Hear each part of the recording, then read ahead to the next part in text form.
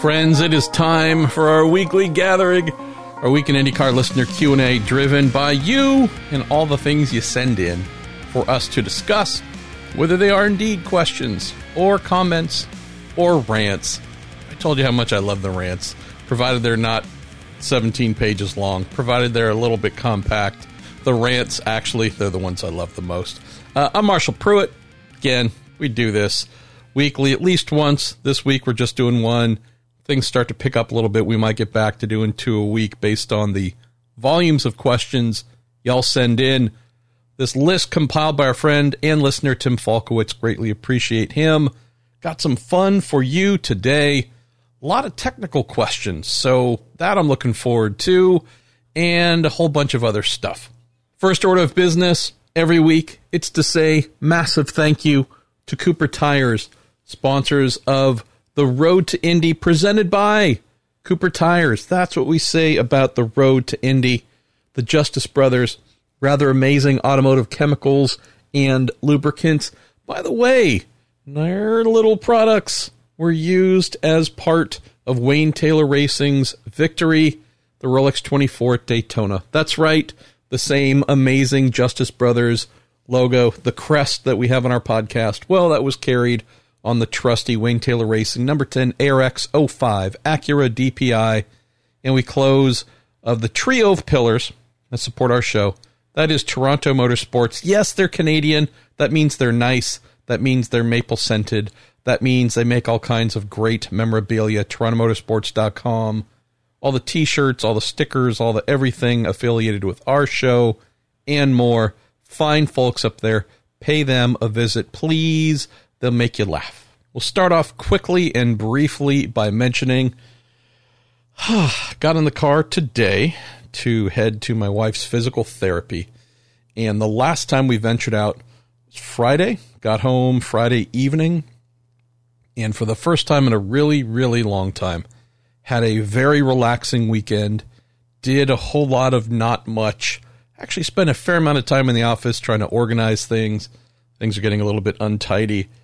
Number of boxes had showed up over the last couple of months with press kits and magazines and just some really cool stuff from some really kind people. Spent some time organizing that. Got some of the charity bits and pieces that going to need to get going again here shortly, set in one little area, so we'll get that going. So just had a really nice weekend, and I mention this because when we got in the car to drive to physical therapy today, just struck me, wow, feels like we haven't been here in this car moving for days, like a long time, not just 2. And it was really nice. So we haven't had that in a while, and we spent most of yesterday, Sunday, just hanging out, just being together, being husband and wife on Valentine's Day. I know that probably sounds really ordinary, without belaboring the point or going into detail any more than you probably want to hear. We don't get a chance to do that too much. So just a really nice weekend. So hope you all had a fairly awesome weekend as well. 2 quick items maybe to mention up front about racing in general before your questions. First one, I hear, we'll see if my ears are attuned correctly or not, that for those of you who have asked many, many times over, and deservedly so, hey, IndyCar, there sure is going to be a long time between your last race and your first race of the new season. You did that IndyCar iRacing Challenge deal last year during the shutdown. Have you forgotten about it? Have heard that indeed we will have a brief return in March, a 3-round IndyCar iRacing Challenge type deal is what I've heard about, bearing in mind that if things had gone normally, we would be approximately 1 month out from the start of the new 2021, as I almost forget the year, NTT IndyCar Series season.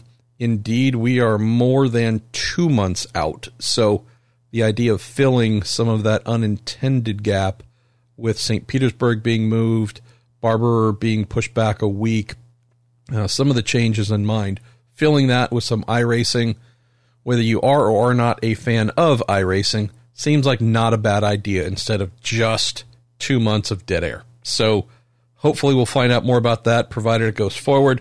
Other item, just one that has been interesting to track and follow, all without official confirmation, all without official press release.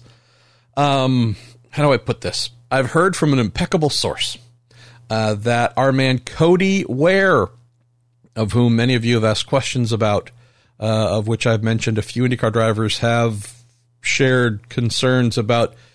So he's going to be in the 51 entry, the Rick Ware Racing number 51, doing the ovals with Romain Grosjean, right? So, oh boy, a guy who's never done a oval race in an open wheel car that any of us know of at Texas. That sounds frightening.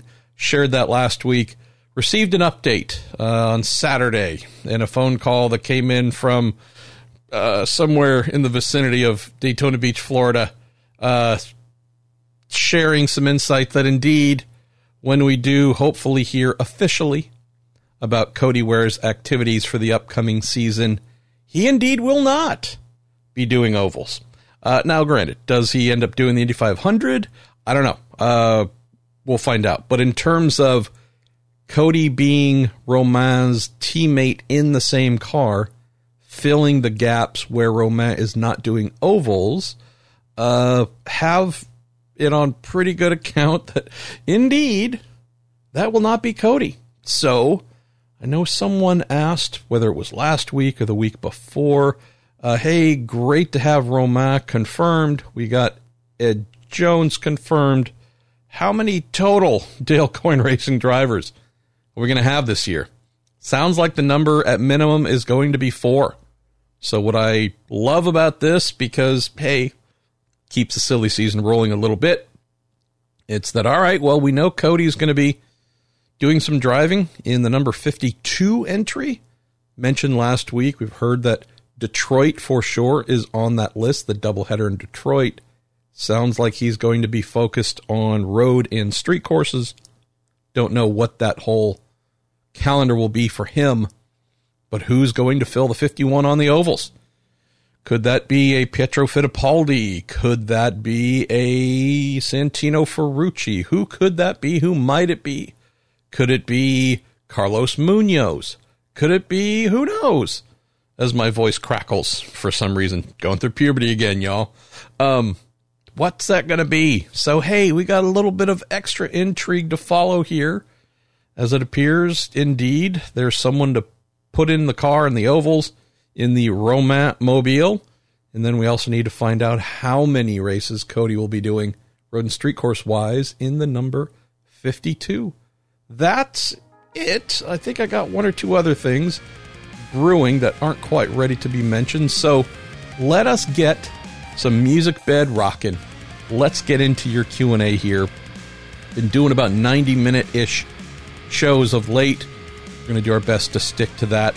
Going to crack this open. Jeremiah Morel and Mr. Zerneski as well. 2 questions related to Michael McDowell's victory at the Daytona 500 yesterday. A little bit of inside, I don't know if it's humor, but it's something.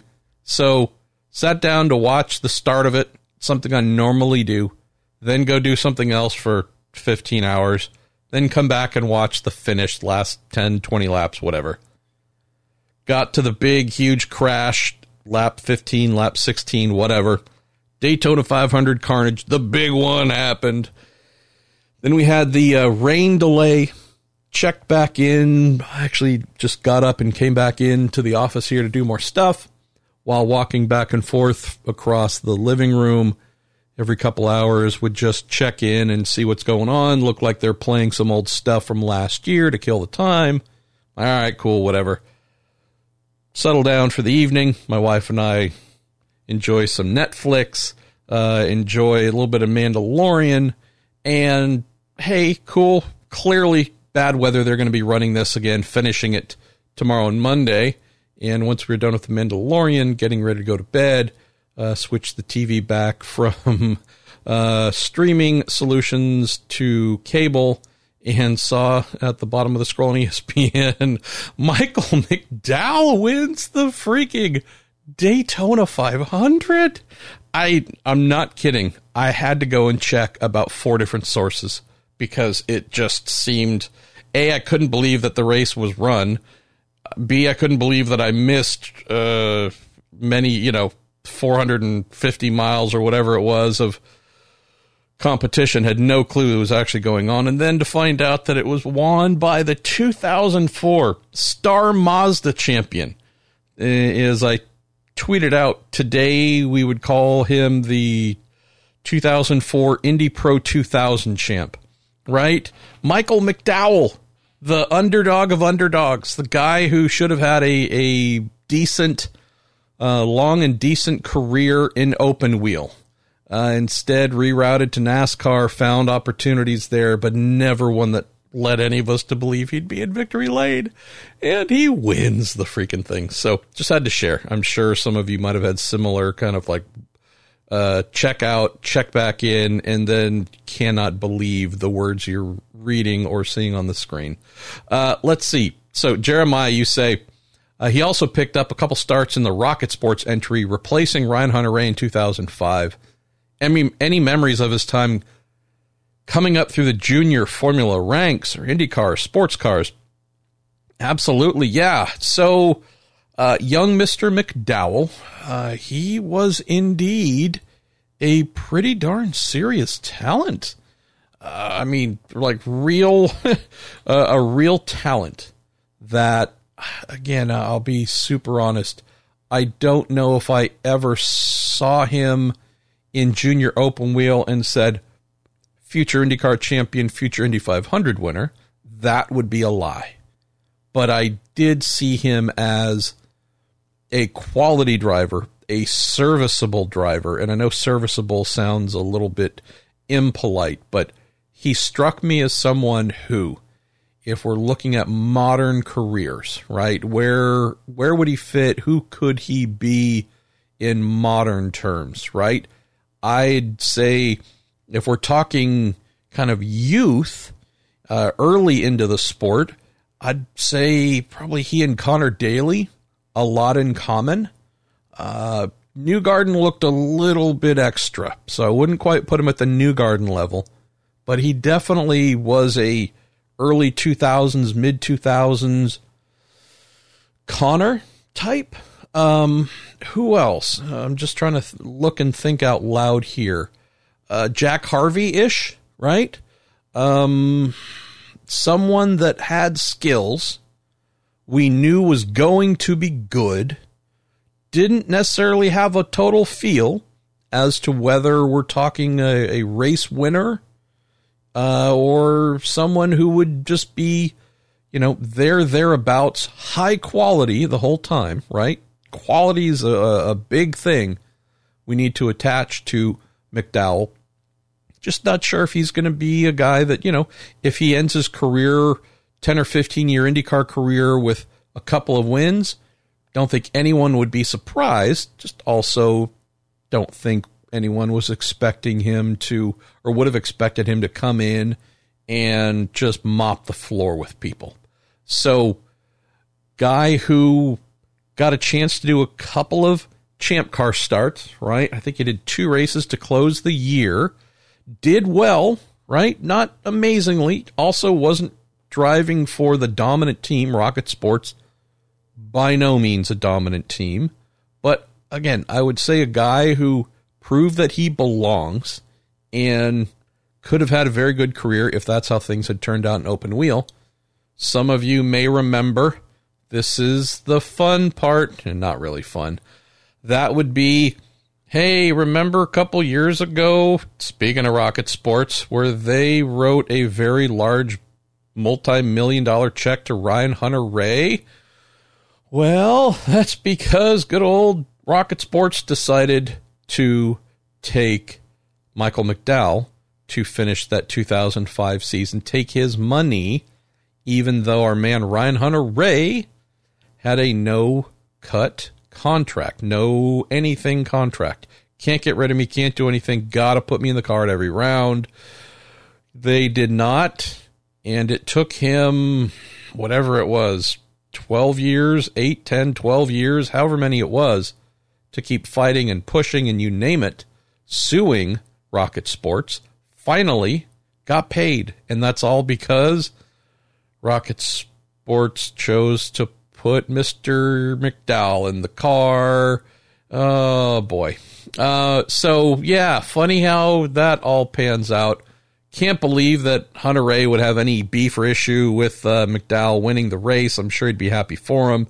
Ultimately, you can't blame him for the team, the Rocket Sports team doing what they did. But regardless, he's a guy, I watched him, saw him run in Pro Mazda. He was kind of in that youngish mid-tier road to Indy type hot dog scenario. Of course, at this point in time, just to close, there was no road to Indy. What we have today is a formal ladder, 3 tiers, connected straight to the series. Didn't have that. The time we had both Champ Car and the Indy Racing League 2005, the IRL renamed itself the IndyCar Series. So while this is going on, he won that title, actually, the Star Mazda title in 2004. It was still the IRL. We did, though, have very different scenarios with the Atlantic Series being connected to CART and Champ Car, the Infinity Pro Series. There was no longer an Indy Lights Series. It'd be renamed Indy Lights later, but the Infinity Pro Series was the IRL's thing. Michael winning Star Mazda, that was aligned more on the old CART/Champ Car ladder. So with him doing what he did and winning that 2004 title, and having watched him do that, damn good. Just damn good. Maybe a little caveat here to throw in. I mean, he was stupendously good. I think top of my head, I think he finished runner-up in 2003, something like that, in Star Mazda, then won the title the following year. Would I say this was the strongest, deepest Star Mazda championship grid ever in the history of forever? I don't know if I'd go that far. There were some very talented drivers, though. Don't get me wrong. Just wasn't, it was not the craziest, toughest thing to accomplish. Today, yeah, there's some nasty, nasty folks, but could name a couple of the folks that won titles after him, some that you may know and remember, things starting to get a little bit stiffer opposition-wise. Dane Cameron's one of them for sure, Rafa Matos. Just say that, yeah, someone we need to respect. Didn't really get the chance to show all of his capabilities in open wheel, though. So that's the only downside, but I got to admit that he's a Daytona 500 winner. Boy, that's just the best thing in the world for him. Young Mr. Zerneski, you on a similar trend, say after seeing McDowell's upset victory, what are some of the most surprising wins you remember in IndyCar?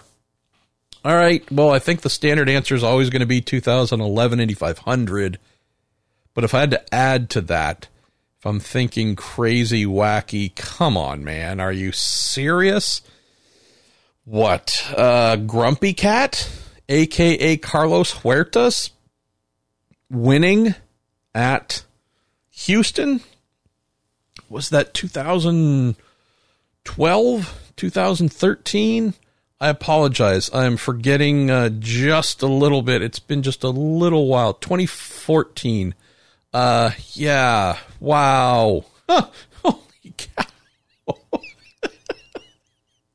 Grumpy Cat won at Houston. Yeah. Oh, boy. I was there for that, as were hopefully some of you as well. Yeah, that was a little bit crazy. Rain race, strategy race, and I hold no grudges against Grumpy Cat. I miss Grumpy Cat. He was hilarious. That guy's humor was dark and very sharp. Oh, man, he'd cut you up quickly if you weren't careful. He won thanks to a time-certain, time-shortened race. Dale Coyne being a bit of a master of counting backwards and plotting strategy from there. And yeah, so Grumpy Cat, the fact that, right, we can think of all the people who've won in IndyCar. I know Danica Patrick, for example, gets worn out for only winning a single race after however many years she did. I'm not saying this to be mean or mocking, but she is in the same company as Carlos Huertas, right? Who else? What else can I think of? Maybe go back to 91, right? John Andretti's one win in IndyCar. Surfers Paradise season opener, brand new. Jim Hall, Pennzoil, Lola, the Hall VDS team.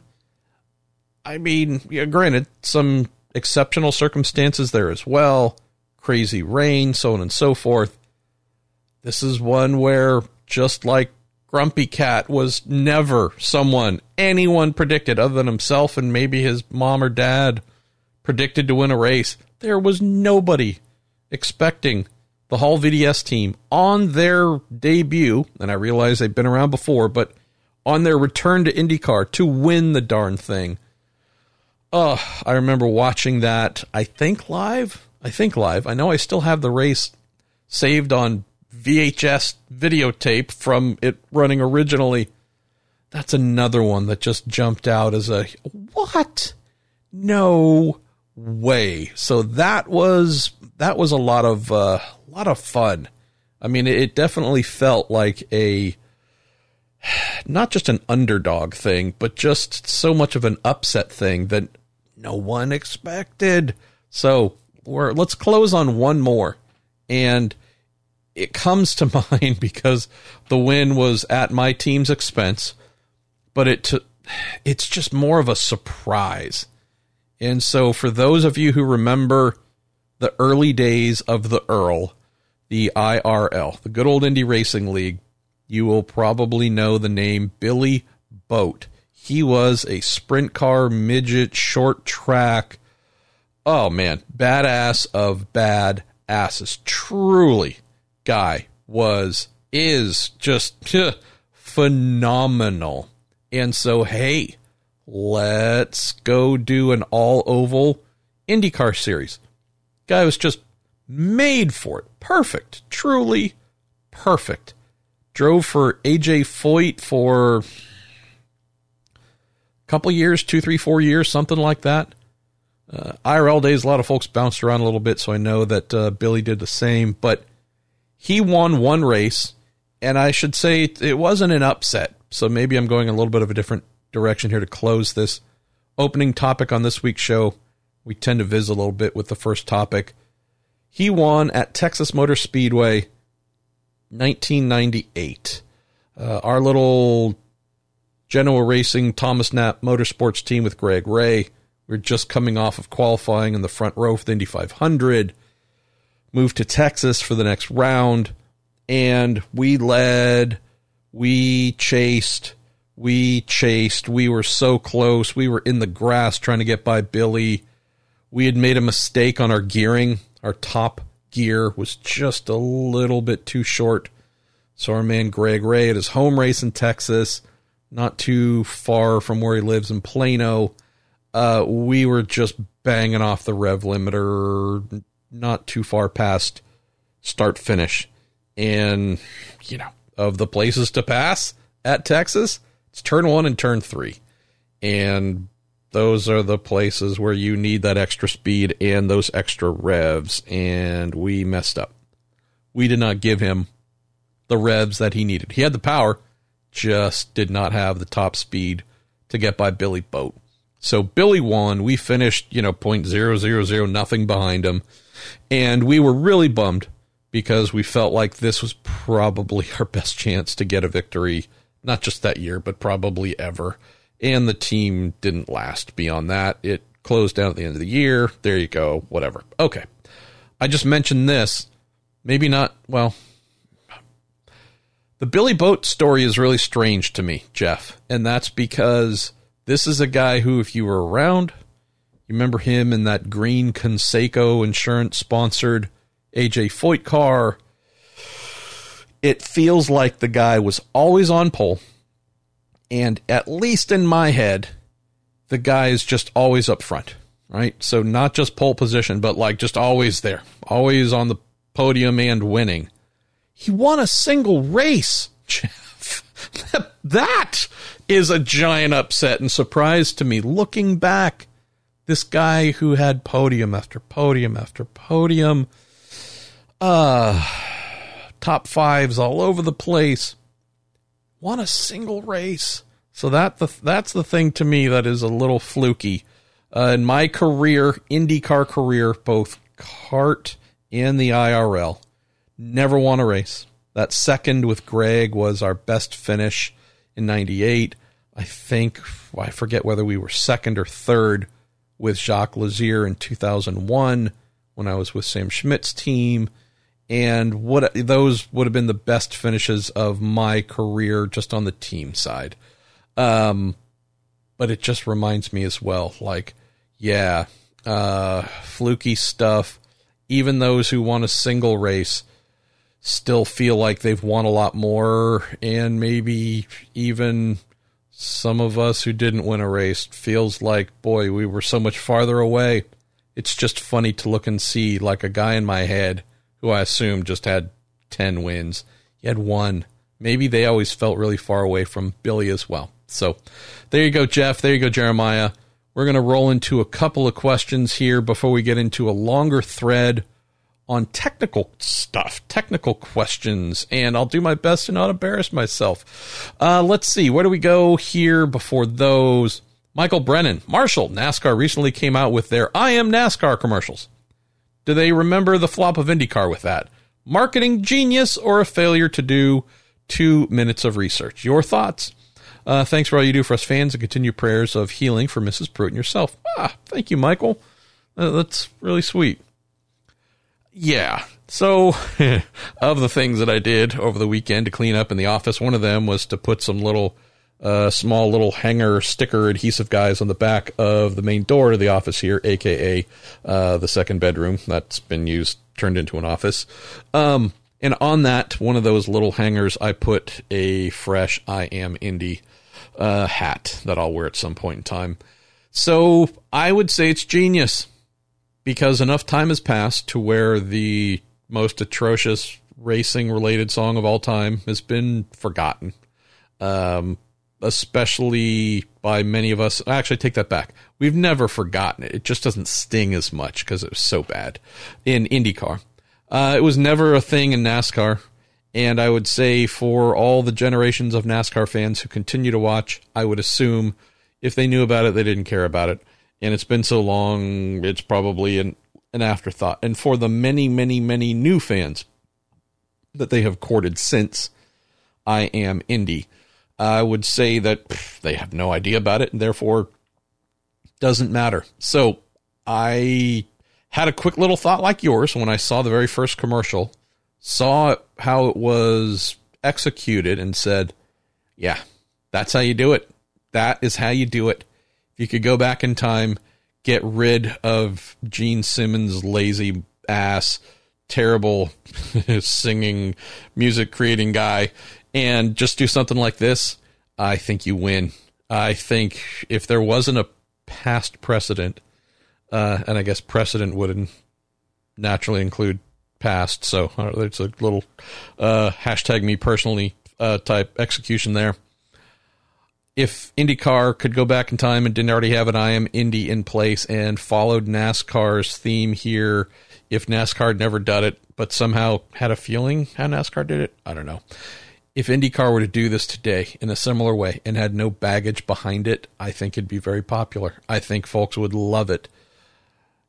We're, as I mentioned, about 2 months away from the start of the season. We will see what IndyCar and NBC Sports have or have not come up with in terms of this kind of stuff. I'm hoping there's something, Michael. Let me stay here for just a sec. Just a sec. So there's the school of thought that this is all marketing, right? The way you win is marketing. I don't believe that. I'm not a believer in that just simply the exercise of marketing a racing series is the thing that gets you tons of fans, tons of eyeballs watching on the television or through streaming, and that's how you win. I know that my old pal Sean Heckman, those of you who know him from Dinner with Racers and whatnot, Sean is of the same exact mind, that marketing, more marketing, more marketing. I know he's it's been a running joke with his podcast for a while, but well before that, it was a running joke as well. That, yeah, boy, all IndyCar needs to do, or name the series that's a little bit underperforming. All they need is advertising, marketing. Yeah, I just need a good idea. And boy, problem solved. The world's going to watch. It's not how it works anymore, at least. Maybe when it was brand new and no one knew about it. IndyCar is more than 100 years old. It's known. But I do wonder, when I look at something, Michael, like this I Am NASCAR campaign, I don't know if it does anything to bring in tons of new audiences, but I have to assume it sure makes the one that they have feel really good and really proud about being part of NASCAR. The tribal aspect of it, right? These are my people. This is my tribe. I love it. I'm not giving it up. For those who might be getting a little old, or maybe those who are just young and were never all that bought in to begin with, these kinds of things, these overtures can't hurt, that make you feel good and proud about the thing that you like. Feels like, boy, we spend a lot of time every day reading a lot of critical, nasty stuff written about everything. But the thing you like, we hear a lot from newer fans asking questions like, hey, I just started watching this a year or 2 or 3 ago, but everyone tells me this is garbage and that everything was so much better before when maybe I wasn't alive. So, am I just dumb? Why am I watching this if y'all are telling me it's terrible and a shadow of its former self? Maybe things that just celebrate those who are here. Maybe things that cause folks to feel that blood just pumping through their veins, being proud of it, wanting to say it, wanting to share it, or just loving the vibe. Those kinds of things that create loyalty or ensure loyalty remains because we all feel like we're a part of the same thing. I really hope IndyCar is thinking big and thinking community and thinking tribe and building upon it and keeping the ones that they got and making those who have seen the Rolex 24 at Daytona this year and may have liked it, who just watched the Daytona 500. There's going to be a fair amount of racing that happens before we get to the opening IndyCar race, the second half of April. I'm just hoping that they do, Michael. It feels like on the television front, documentary front, when it comes to visual communications with its audience and its future potential and desired audience, man, it just feels like IndyCar, unfortunately, is many laps down. So I'm hoping to see visual evidence that I am 100% wrong and that, nope, we got great stuff in the works. Not just a 30-second TV ad, but take a look at this streaming service at this stage of the year, and we're going to have something new for you. We're going to have something here and there and the other. Yeah, even if it's just kind of keeping up with the Joneses thing, Michael, right? None of it's original. We're just copying all the things we like most. Drive to Survive, Indy. You name it. I don't care if it's just copying stuff. Give folks a reason to dive in, believe, support, be I Am Indy all over again, even if they never were in the beginning. Hrisha Deshpand, how you doing, brother? Thanks for your tweets today, by the way. I know that our pal Arnie Sreben from IndyCar answered some of this, but I'm going to answer it for everyone. It says, thoughts on Miles Rowe winning the Force Indy Gong Show. He says, what's a reasonable expectation for him this season? Answer that first. Next part is a resubmission from last week. Hard to pinpoint exactly where I think Miles is going to fare. What I don't know, things that I'm hoping to learn here soon, Rishi, is what kind of support is around Miles in terms of driver development. If we are speaking about the Force Indy team, it's pretty amazing in that we have some brand new crew that have been hired, African-American crew hired, development on that front, just like they're trying to develop Miles. There's Team Penske side, I think looking after the greater operations.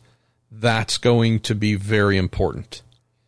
Very important for him, working with truly battle-hardened, grade A veterans. That's going to help him immensely. What I don't know, and the part that I need to learn about, is this. While it's not the case with every single Road to Indy team, it's almost a universal truism that each team has some form of wise veteran driver, whether it's an owner, a team manager, a coach, a something. What I don't know is who will indeed be working with Miles that isn't his race engineer that would help him on the driving development side. I don't know where Miles is at in his driving development, right? We know that he hasn't raced for a couple years. We know that there's clearly significant potential within him, but it is largely untapped and undeveloped. Well, the Force Indy USF 2000 team, the first step on the road to Indy, of course, that's where you start to get a feel, right? It's freshman football level. It's freshman basketball level. You go, great, cool, your first year. You'd be lucky if you get off the bench. Of course, we know he's going to go race, he's going to go learn, but it's that stage in the road to Indy where you find these things out. What I'm hoping, knowing that he's a little bit of an odd character in the sense that he's not following multiple years of consistent growth up from karts to wherever to where he is right now, building upon momentum, building upon constant learning, and just adding new levels to his skills. He's coming in cold, having not raced, having not done much in the way of wings and slicks type driving. It's a lot to learn.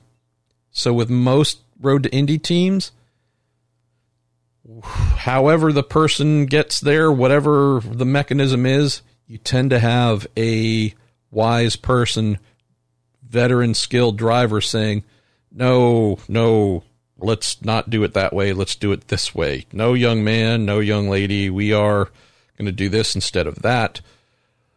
Who is that person going to be? And so this is why Rishi, for right now, it's hard to say what I expect from him, because without that person, this is going to be really tough. So we know that Rod Reed is in charge of the program.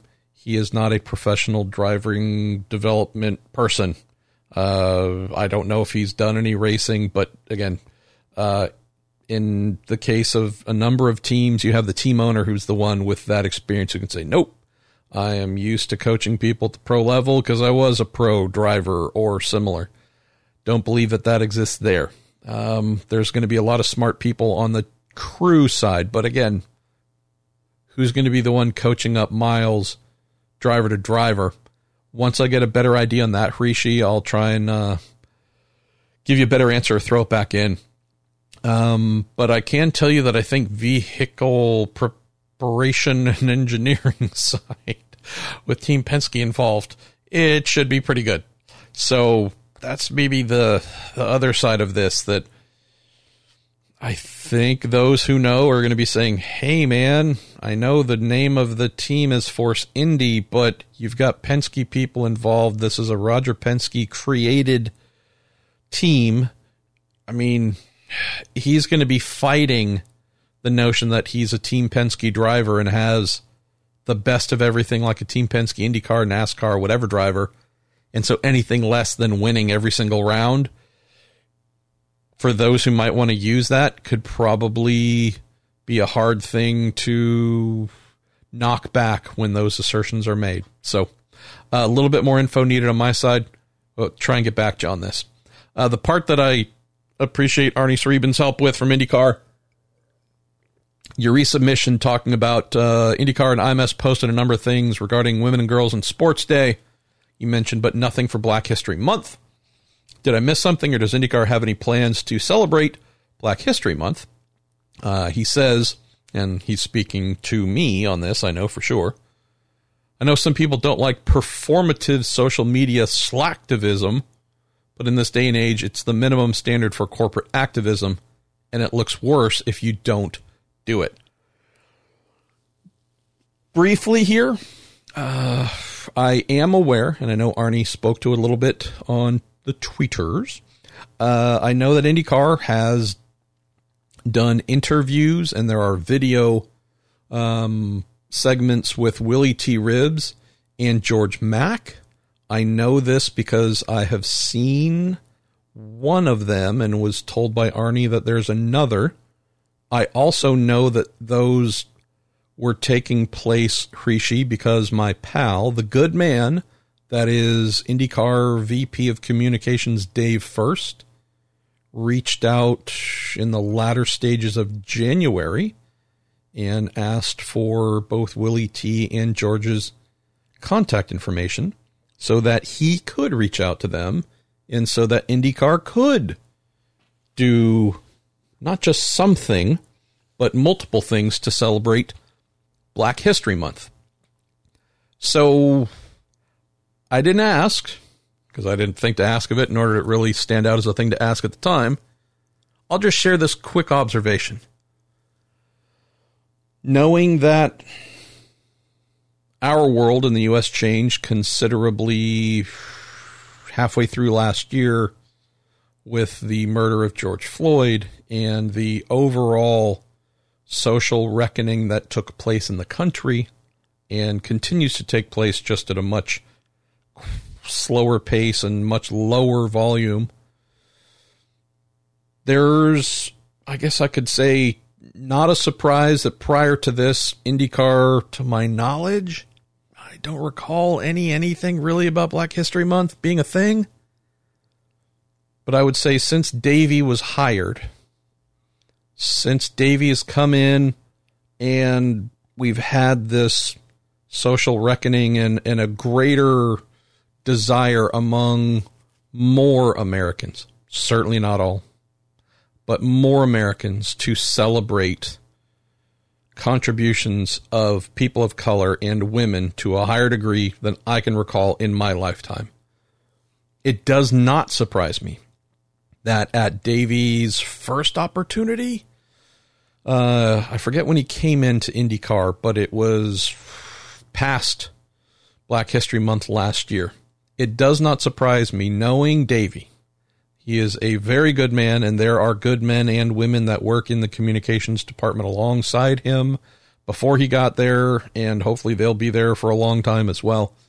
It doesn't surprise me, though, that I don't know whether it's an initiative or a request that came down from somewhere else within IndyCar IMS, or if this is just something that Davey on his own said, hey, I want to do this. But I can tell you, Hrishi, that the fact that Davey was reaching out saying, hi, could you help put me in contact with, folks that I know so that I as IndyCar, we can do something to honor and celebrate. The fact that Davey was the guy doing that doesn't surprise me at all. That's just so whether it was his idea or someone else's, I just know that this fits very much Dave, and I would expect this to continue. Another little use of the word caveat here. Not a ton of Black history in IndyCar to draw from, so I can't tell you if this is going to be a rich vein for years and years and years and years to come. But I would say with effort, it could and should be. There have been not dozens, but there certainly have been a number of African-American crew members over the years, for sure. Championship winning grade as well. There are many names that come to mind on the crew side that could certainly be celebrated. Know for sure that there are numerous African-American sprint, midget, dirt, short track drivers throughout the last 100+ years that could be honored and celebrated. So overall, I think that this is a great evolution, and I hope that it continues. Where I will just throw in a closing thought here, Hrishi. Sometimes when you look at some other series, some that have already raced this year, and you go, not sure I've seen anything from you. I know for sure that not every communications department has the same volume of staff. Also, don't necessarily have the same interests. Would also say that I've heard the excuse, and it is an excuse, but this is what I wanted to close with. If we're going to celebrate Black History Month, does that mean we got to celebrate all the other things? Yeah, I'd hope so. Not because, you quote, have to, and not the performative stuff like you mentioned, but hey, whether it is, as you said, the Women and Girls in Sports Day. I mean, we need more than a day. We need months and months. Whether it is the contributions of Asian Americans, Hispanic, run down the list. We've had Native American, IndyCar involvement. We've had, you name it, whether it is gay pride, whether it is, I'm just trying to think of the general things that get celebrated. Run across the lists. I know some of it might sound tone deaf, but there are a lot of folks, whether it is Irish American, Italian American, there's a lot of, although hyphens don't really get used so much anymore. It's a wide array of participation in IndyCar, in other sports. But there's a fairly wide array of participation in achievements that can be celebrated. I know that not a lot of it falls in the category of people of color, sadly. But there are absolutely Indian Americans. There are Iranian Americans, Iraqi Americans. Run down the Dash Americans list. There's lots. Kiwis, Aussies. I mean, Bahamians? Is that correct? Bahamians, I think. I just think that might be a little bit cool. And maybe some would think it's ridiculous. But, all right, sorry for the kind of closing generalism here. I think a lot of us, certainly far more people than my wife and I, have had a pretty damn hard time over the past year and a half, however long. As I get a little bit older, and this is more like not years older, but like months older, my mindset has just evolved rapidly, especially since COVID-19. But, more, if I had to really put a pin and mark it on a calendar, it'd probably be start of September of 2018 when we learned about my wife's breast cancer. Add in COVID and everything that's hit so many people unexpectedly since 2020, and I just look at so much of life, Hrishi, as ways we can make people happier. Just what are the things that make you smile? What are the things we can celebrate? The revelry we can do individually or even better together. So I don't want to make this sound too kind of Pollyanna, whatever. But if you were to go back and look at the amount of things that I've written on Racer, for example, since September of 2018, the amount of rants and boy, this thing pisses me off, and why are they doing that, and why aren't they doing this, and what the hell, you'll note that the number of those has gone down drastically. And it's not because many of these things fail to piss me off or occur to me. I could probably write something grumpy every week about something in our sport and have it be fairly legitimate, maybe fairly. But my mindset in terms of what I want to produce and want to deliver has shifted a lot based on brand new experiences at home of, okay, yeah, that thing does annoy me, and boy, that's lame, and boy, the series needs to do this thing better, but am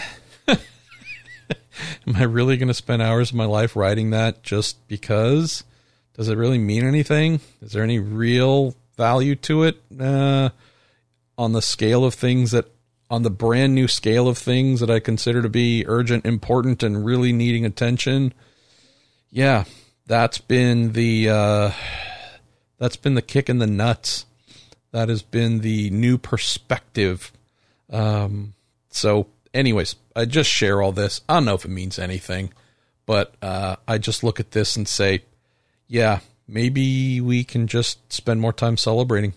And if IndyCar wants to, if Davey wants to, and Arnie and Kate and whomever else, if they want to, I bet you they can find some pretty cool stuff at least once a week to put out that helps us to do that. All right, we're going to move into a fun and fairly busy stretch here of technical questions. I hope I don't have really lame answers for all of them. So let's take a look. All righty. Pete Hernandez says, one more question for you. All right, Pete, I know you got a couple here. Actually, I'm going to move down to your first one, and then I'll move up to your second one. It says, Marshall, any reason why IndyCar hasn't adopted an inline four-cylinder formula for the new hybrid cars? Seems like a great idea. Most manufacturers have a turbo inline four in their lineup. They could help shed some pounds from the cars once the hybrid component is implemented in their historical precedents. As one of the most iconic IndyCar engines, the Offie was also an inline four. Curious to get your thoughts. I love me some inline four-cylinder turbos. Pete, I have always. Would just say here with where IndyCar is trying to go with their new formula and make it not one that costs the manufacturers $250 million, going to a larger displacement twin turbo V6 where you've got 6 cylinders. If you divide the initial goal of 800 horsepower by 6, I know they want to get it up to about 900 towards the end of the formula. As the great Audi sports car engine guru Ulrich Boretsky once told me when I asked a similar question, he said it is a lot easier to ask more cylinders to spread the horsepower load than fewer. And so that's the really basic answer, Pete. Knowing that IndyCar wants to be up to 900 horsepower by the end of this next formula, asking a 4-cylinder motor to do that could be done. The costs to do it, though, with the lifespan and longevity they call for, that's where this makes it pretty much an impossible task. They can make 900 horsepower with a 4-cylinder motor. That's not the issue. It's the how long does it last? Does it last thousands of miles? No, it does not. Unless the thing is just made out of money. It's just made out of pure money, because everything you would have to do to achieve the reliability to make that kind of power and have it last for thousands of miles, that's where the cost matrix, to use a term that sounds far too serious, that's where things spin out of control, Pete. So that's why we don't have it. I love 4-cylinder turbos. Watched Formula One back in the day in the 80s where the BMWs were the kings of power, making Lord knows how much more than their dynos could actually measure well over 1,000 horsepower. And these are things that in their day and age cost a ton of money and were completely disposable. Put in qualifying engines that would basically get thrown away and junked afterwards.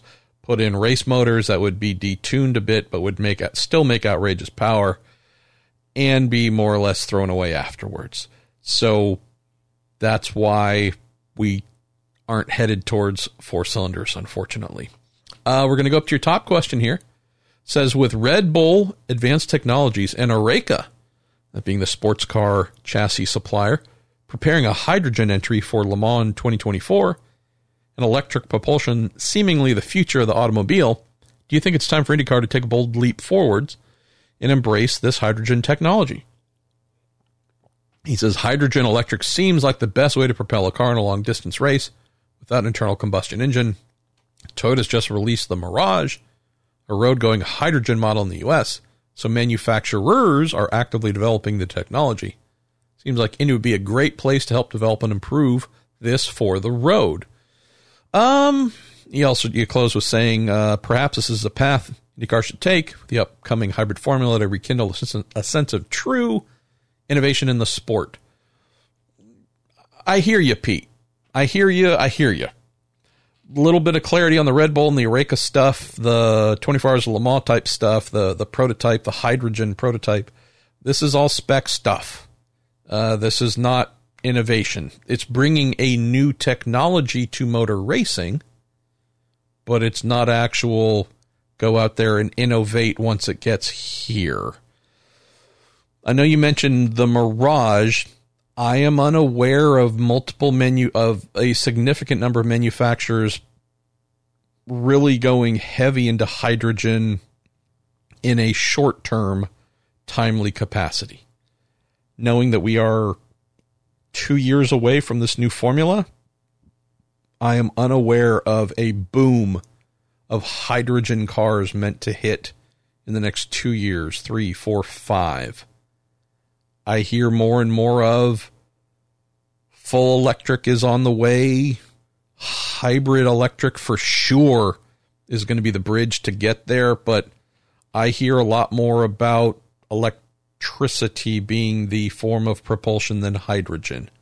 So I would say no.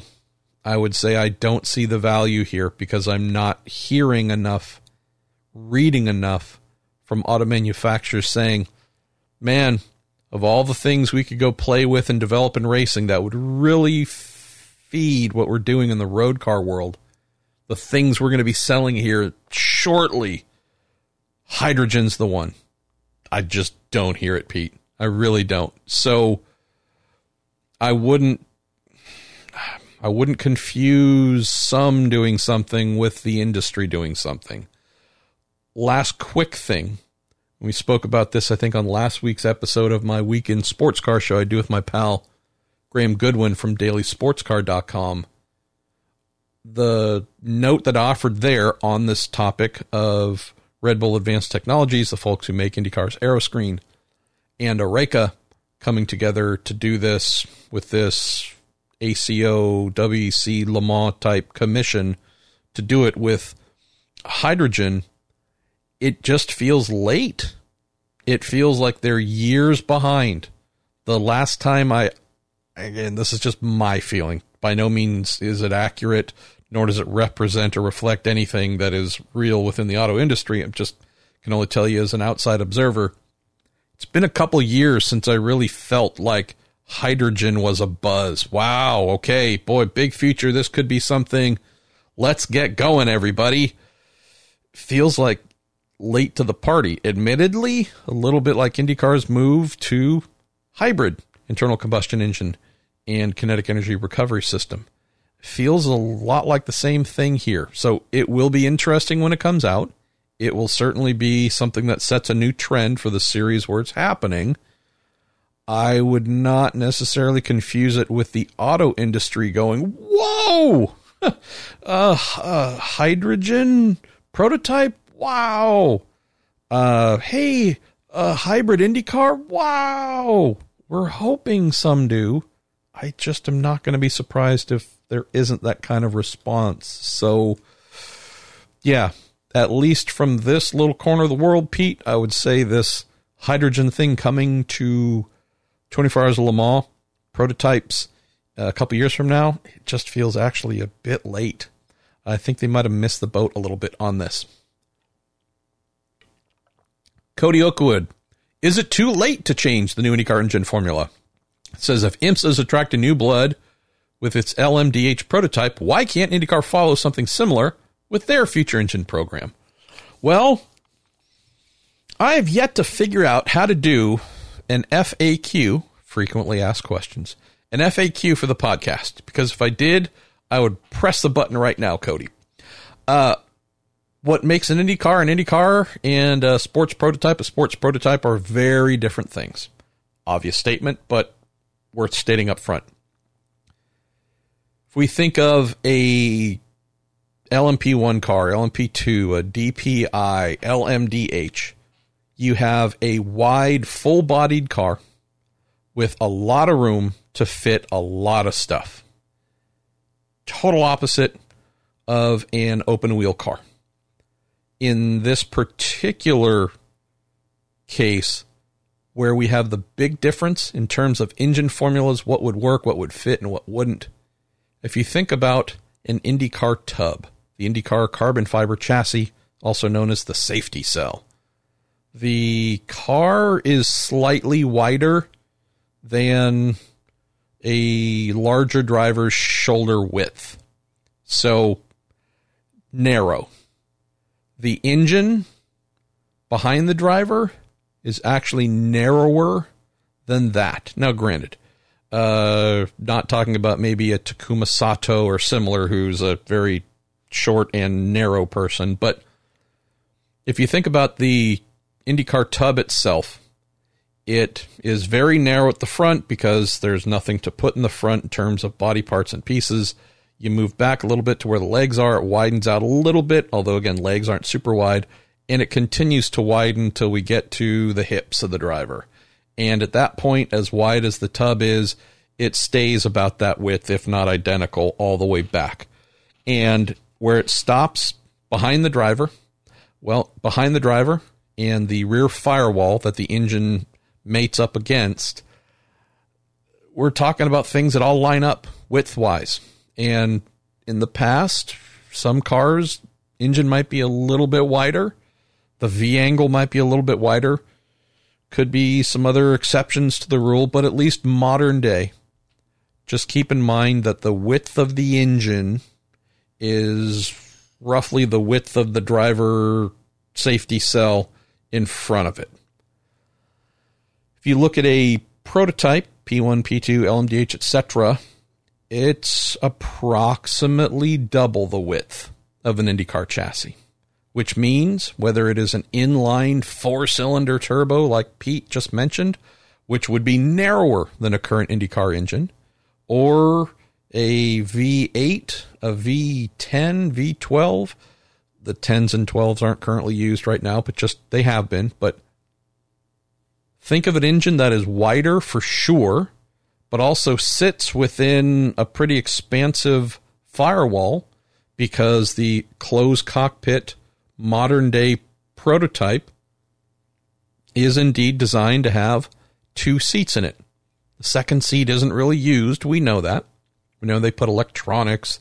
Here in the short future, they'll be adding a hybrid to it here in IMSA and LMDH, battery and such. But you have the difference between a car that is a single person wide and another one that is two people wide. Just talking about the tub where they sit. Therefore, the motor that can go into the back of the prototype, Cody, can be very, very wide.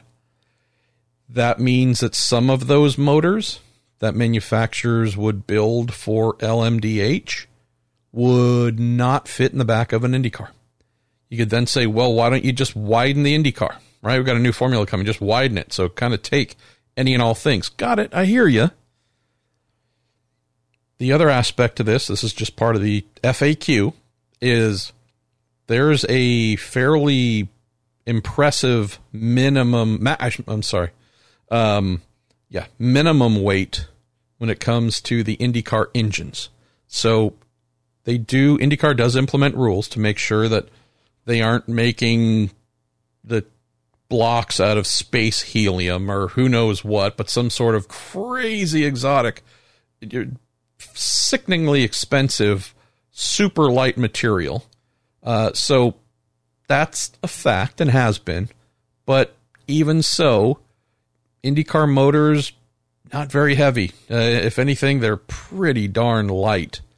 They are not production-based. They are custom-made, every aspect, basically, all custom-made. That's a big part of why they get the weight down to where it is. So what does that mean? Close on this. It means that, hey, name the manufacturer is going to put a motor in the back of their LMDH. Great. Could it be production-based? Very much so. As I've said a couple times, not necessarily here, but as I've said a couple times wherever else, understand that we have Porsche looking at its Cayenne twin-turbo V8 as what it might be putting into its LMDH. Would also say that counter to that, I've heard very small light motor from their Deep TM application is what Audi would be looking at. I wouldn't be surprised if Acura went with its twin-turbo V6 again. Production-based. Yeah, those production motors, they weigh nothing like an IndyCar motor. They are, by comparison, heavy. Heavy. Heavy.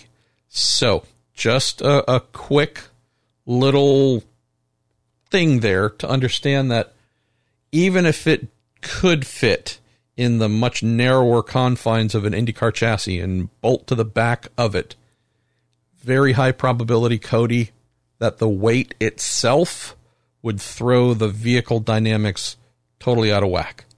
What makes an IndyCar is narrow, sleek, lightweight. What you don't want to have is an IndyCar that is sleek all the way up to the firewall, the back of the tub, and then look like it swallowed a giant balloon because you have to bow all the bodywork up top, but also the floor, and lose underbody aerodynamics because the block is wider and the footprint takes away the ability to make comparable downforce beneath the car, all because this motor really is being shoehorned into something that it just doesn't fit in, both weight-wise, but width-wise, balance-wise, throws everything off. So those are the reasons, Cody.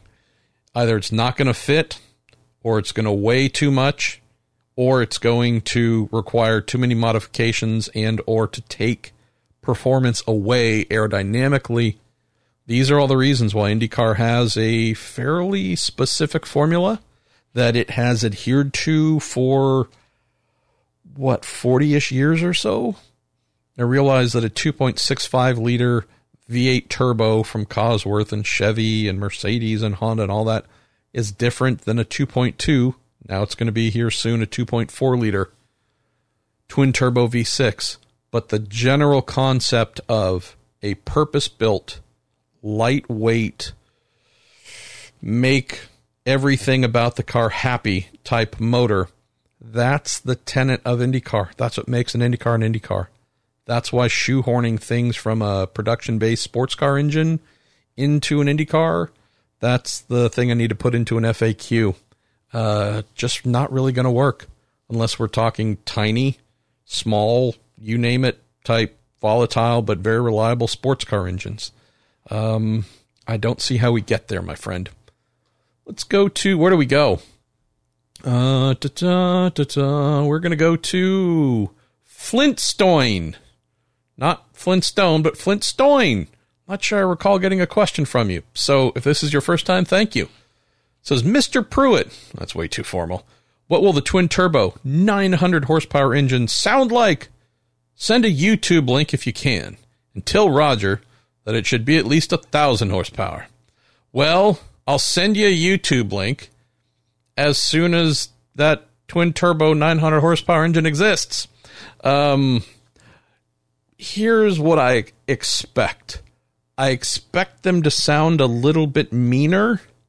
I know that's a hard thing to quantify. I expect them to sound a little bit angrier. I would expect them to rev faster. That's the thing where I believe we're going to note the greatest difference. You're going to have more ferocity. So I will be expecting them to rev a little bit faster, knowing that things are exploding harder and just being overall more Brock Lesnar-ish.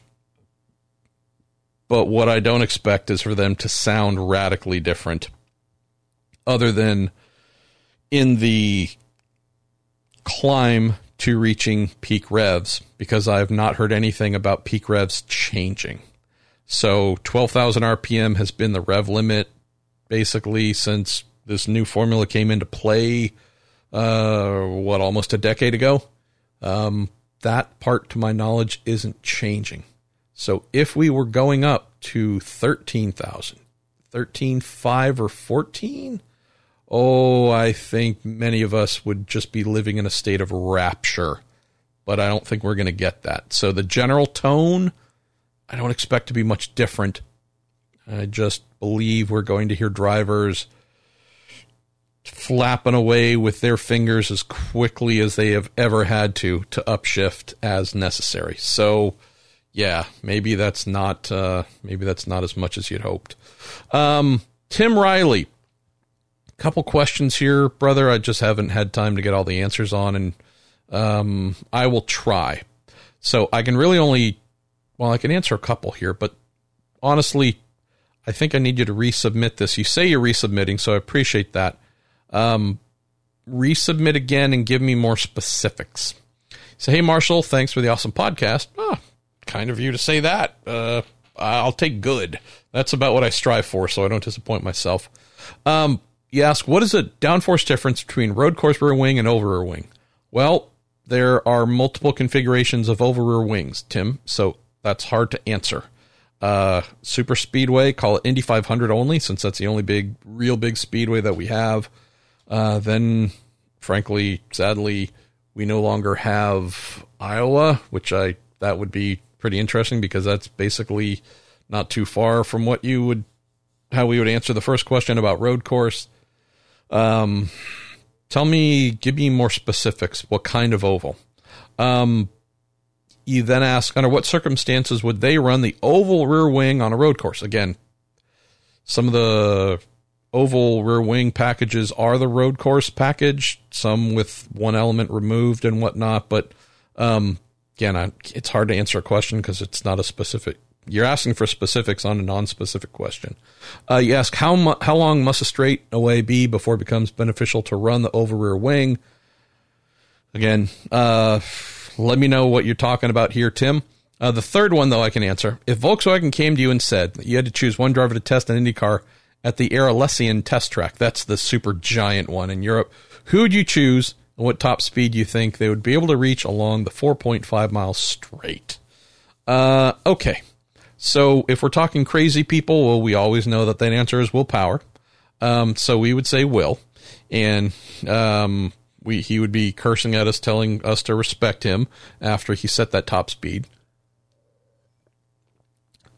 Question here, though, because if we're just talking top speed in an IndyCar, what are we talking about, brother?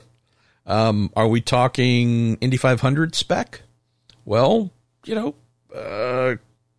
quite often a case where as drivers come out of turn 4 and fly down the front straight saying qualifying, not saying that if they didn't have a longer run into turn 1 that they wouldn't be able to go to a higher top speed, but it's not like there's a lot being left behind.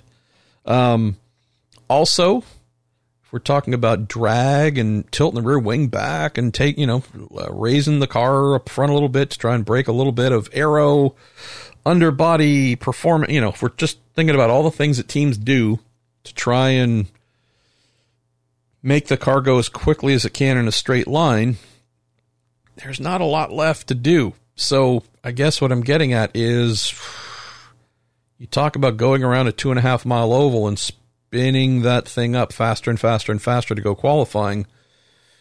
I'm sure that some more speed would be found if they could go in a straight line for a longer duration, but I don't think we're talking like, oh, well, you hit 240 at Indy, and boy, if you could just go straight for 4.5 miles, it'd be 300.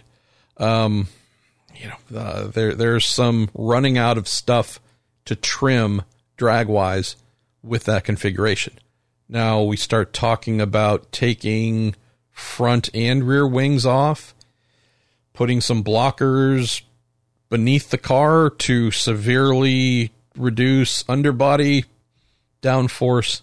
We put some fairings behind the rear wheels and possibly behind the front as well to drastically reduce drag. And, I bet you there's a ton of things that would be done differently if we're talking about extracting ultimate straight line speed. So yeah, in that case, again, kind of fantasy stuff. How much do you do? What do you do? So yeah, submit again if you want, Tim. Give me some more specifics and I will do my best to get you some answers. Let's see, going to wind down a little bit here on technical stuff. You see where we're at in the good old clockety clock. Yeah, another 20-ish minutes or so maybe. Let's see.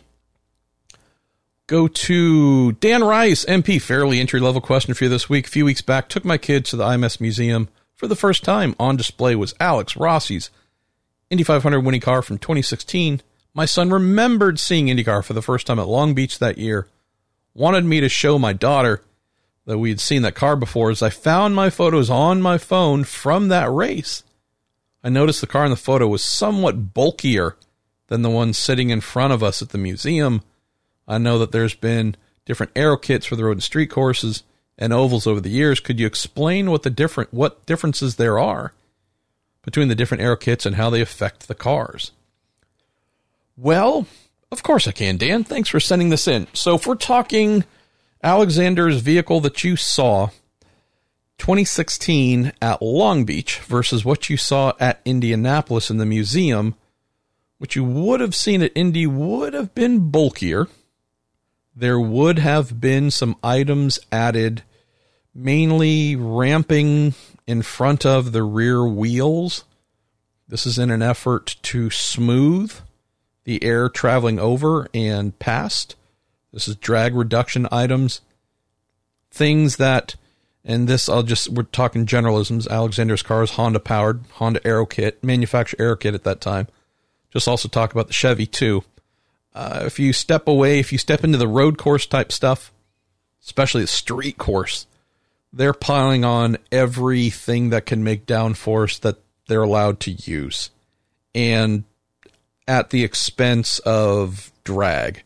Hey, these straights aren't long enough at Long Beach to really penalize us a ton. We're just going to bolt it all on because these corners, these city streets that have dirt and grime and oil and are polished from being driven over every day and all the crap that's on them, yeah, they don't really offer any grip. So since the track surface itself is doing so little to help us go quickly and to brake and accelerate and corner, well, we're going to try and use the air to overcome, to smash the car down onto the ground as hard as we can.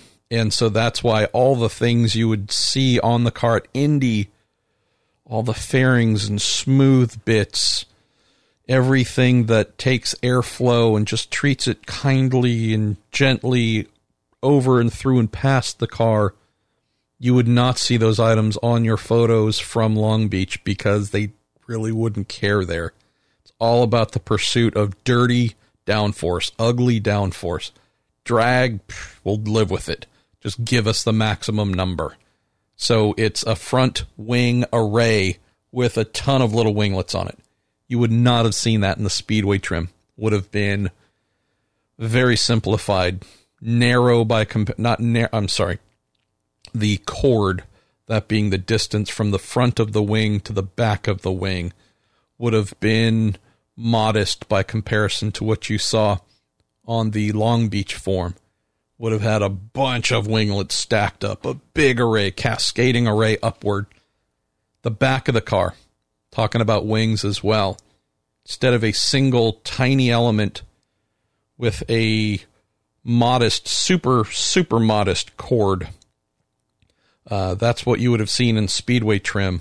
Road course, you would have seen, again, big giant main cord with wing elements stacked on top of that. And then on the outside of the rear wing end plates, you would have seen more little winglets bolted on there, all in the pursuit of downforce. So those are the things you would have seen. Why? Well, again, big ovals, obviously you need downforce to perform, but not a crazy amount to get through the corners. So that's why sleek and minimal tends to be the approach you would have seen between the road course, street course kits and the oval, the super speedway oval kits.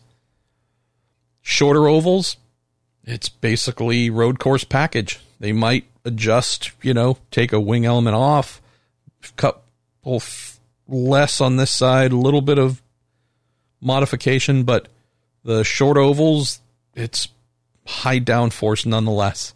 And in some cases, like in Iowa, which I know I mentioned just a moment ago, it's everything. We're seriously concerned about bending the suspension. There's so much downforce going on type stuff, and that's not an exaggeration. So, yeah, those are the general things here, brother. Some of the fun stuff, and it's just a case of mental time to do this. At some point, I want to go back and do a good chronicling of the IndyCar manufacturer aero kit era in terms of outrageous performance numbers and capabilities. Did one piece however many years ago. I got a lot of data from, I think, the 2016 Mid-Ohio race, of which I've used a tiny amount in print, but I still have not used all that in a column. I should, but it just occurs to me that, yeah, maybe I should do a deeper thing. Because this, just for the performance geeks among us. If you think about the metrics that impress us in sports, right? The 40-yard dash being measured, the combine in the NFL. I don't know what else. Bat speed, speed of the ball and distance of a home run being hit in Major League Baseball. Some of these things where you go, oh my gosh, thank you for measuring that, because now I have a proper understanding of how incredible this particular person is, or whatever it is that was just done. We're all numbers and data and racing, so that's not strange to us. But what I think would help, which is why I want to do this, is to just try and put this era, this really wacky, know that it lasted 3 years, 2015 through 2017, but really by the end of 2016, there was a all stop in terms of development, knowing that in 2018, the aero kit we see now, the universal aero kit, was coming. But that 2015, 2016 era, it really does stand out to me. And I'm making a note here while I'm talking. Let me grab myself a little Sharpie so I don't forget. I need to do a deeper dive into that. Hopefully enough time has passed where some who I asked back then who declined to help or provide some information, maybe some of that will change now that we're multiple years behind. We'll see, but it's just an era, Dan, for sure, where we need to put some serious numbers to a lot of things, because I don't think we're ever going to see that again. It was so insane. But it was for that, for the stat geek, really. The average fan, I don't know if they would care, but for those who I would consider all of you listening, the real hardcore fans of IndyCar, it's, if you like, I don't know if you like, but if you've ever seen any bodybuilding competitions or weightlifting competitions, what are those shows that's always on CBS Sports Network? The Mr. Universe, Mr. Atlas, strongest man in the world type stuff, where it's lift a double-decker bus. just pick it up. Just go ahead. That's it. Pick it up. And it's, some guy does. I mean, of course they don't, but you look at some of the things and you go, okay, oh my God. So they keep moving up in weight to this thing where you go, it's impossible. And ultimately someone is going to be able to lift that thing or do that thing where you're all just staring at it going, that is not human. We had that happen for 2 years in IndyCar. So hopefully I will find time and folks to share more with me to bring you that story and some tales from it properly. Dan Gallagher says, related to discussions of ride height, spring rate, etc., what is the actual change in ride height between, say, St. Petersburg, Road America, and Texas Motor Speedway? I can only give you, I reached out to an engineer friend of mine. It's been long enough since I did this, Dan, to give you a number that I remember off the top of my head. Of course, engineers aren't going to say, well, Marshall, our ride height at St. Pete at the front of the car was this, and the back of the car was that, and at Road America was this and that. So bearing in mind, we're not going to get actual numbers, but the note that I got from a friend, current race engineer, very good race engineer, said you would actually be surprised how similar the ride heights were or are between St. Pete and Texas, for example. Says might only be a 1/4 inch difference. And then made the note, which is a basic one from an engineering standpoint, but just good to know for those who aren't aware. Said the one thing to keep in mind between the two tracks here, and I know I'm just skipping Road America, but if you think of St. Pete, which is a little bit bumpy, but again, something where you need to generate a lot of grip through setup choices compared to the track is really helping you. Again, street course, no grip at all. You have to set the car up in a way to make its grip because the track won't be doing it. Rear ride height tends to be a little bit higher. Car moves around a little bit more, but also main thing is squatting down under power. You need the thing to be able to squat and go, because if you set it up stiff enough, high enough, etc., or too high, or even just too low, you're not going to go too stiff because you wouldn't do that. But even if you went too low, you'd be smacking the back of the car off the ground the whole time, every time the driver hit the throttle. So, but yeah, interesting there. Not that much of a difference between that street course and the intermediate speedway like Texas, Dan, but just that ride height, rear ride height thing to keep in mind. Very specific to a street course. Lance Snyder, Minister of Mirth of our show, corner worker par excellence, by the way. Someone who, was the last event you did, Lance, a Rolex 24 at Daytona. So listen to that, dear friends. Not only a weekly contributor to our Week in IndyCar and usually Week in Sports Car show, not only is he a member of the Prue Day listener subset, and a participant in the IRL Prue Day iRacing series, all of which I've got nothing to do with, but it's got the first 4 letters of my last name wedged in. Lance also is a frequent volunteer of his time as a flagger and track marshal at professional motor racing events. How cool is that? He says, with the schedule pushed out a bit, has there been any headway with the aero screen and cooling solutions for the driver? Funny you should ask. So, wrote a story in December after speaking with Jay Fry. Asked that question. He said some things were coming. He and I were meant to speak last week. He rang on Friday just as we were walking out the door for the rest of the day. And so we were supposed to try and reconnect today, but we didn't, Lance. So this is among the numerous questions I have to pose. Since we last spoke a couple months ago, what have you guys done? What are you doing? What aren't you doing? Steve Grinstead, sending this in for a second time, says, I'll be snarkier if I have to do it a third. I don't remember if I mentioned this up front, but if you send in your questions and I don't get to them and you really want them answered, send them in again. And the snarkier, meaner, and more aggressive you are, while mentioning, hey, dummy, I'm sending this in a second time, or a third, or a fourth. I believe there's been a fourth once or twice. It's taken that long. The stronger the chances are of me reading it, because I love it when y'all insult me and say funny, snarky things. It says, how do teams for private tests get their tires to the track? Do they pay Firestone to show up, or do they have to get the tires shipped there? Hope all is well with you and your family.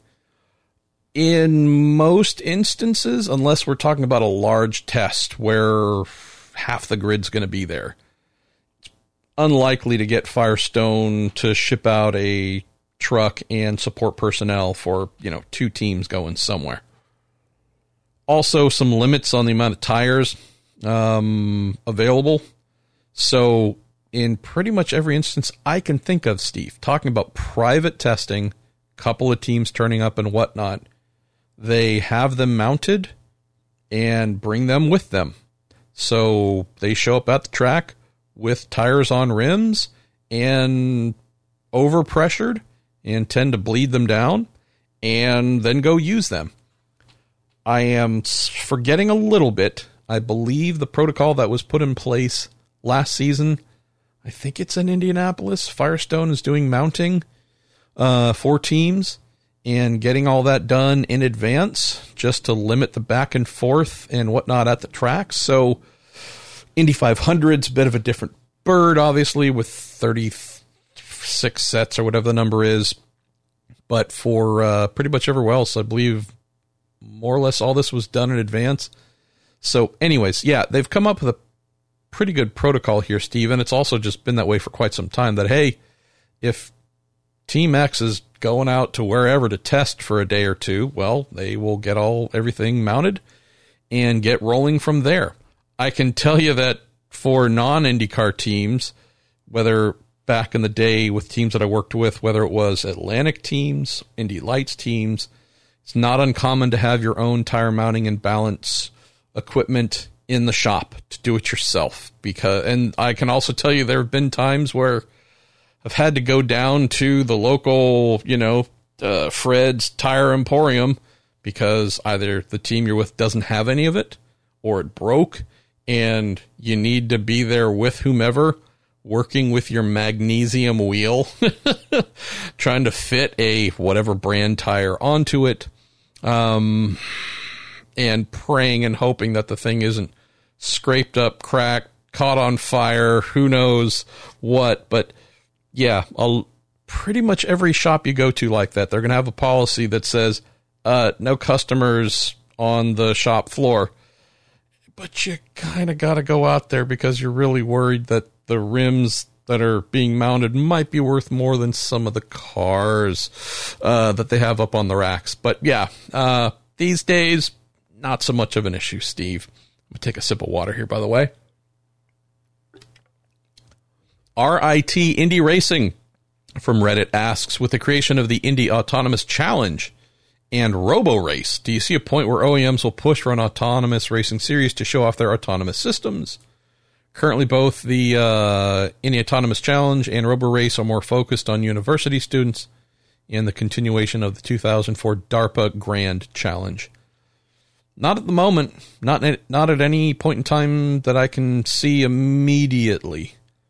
I am fascinated by the Indy Autonomous Challenge, though. I spoke with a friend who's part of one team, and wow, what they were telling me about the people involved, the amount of engineers, the university level, the coaching, the this, the that, it was truly stupendous. And then they told me about, yeah, but we just heard that this much bigger university over here has 10 times the amount of engineers and all kinds of stuff. So do I see Ford, Chevy, Honda, Chrysler, this, that, and the other, Toyota saying, we need a racing platform to demonstrate our autonomous systems within our vehicles? No, I just don't. Could that change in my lifetime? Of course. I just don't foresee this being a place competition-wise where manufacturers feel a need they have to do something so that their system can be demonstrated as better than the rest to then get people to buy it. if we get to a place, I would say, where seemingly every car, has some form of self-driving mode, and so many things where the driver is just entrusting their lives to autonomous systems every day, and most people are. And there's a real question as to what's better, what's worse, and so on. Maybe in that example, I could see maybe there's a need to go put this on track to settle it once and for all type mindset. I just would say that if we were to get to that day, it feels like it's going to be a long ways away. Okay, where do we go? We go to Drew Wetzel. I think you sent in 2, Drew. I see one that's been selected here, so there we go. Let me see where we're at in the clock. Yeah, we're going to go into overtime just a tiny bit. Probably push out to an hour 45-ish, but that's about all I can do, y'all. Drew, you say, talking about IndyCar tech, gaps to the auto industry, says, let's say Jay Frey hires you to create IndyCar's engine, chassis, and tech roadmap for 2028 and beyond. How do you like to see the cars evolve to keep up or lead the changing auto industry? Well, thanks, man. I don't know if I have a lot more to offer here, Drew, than what I've mentioned in the last couple of weeks.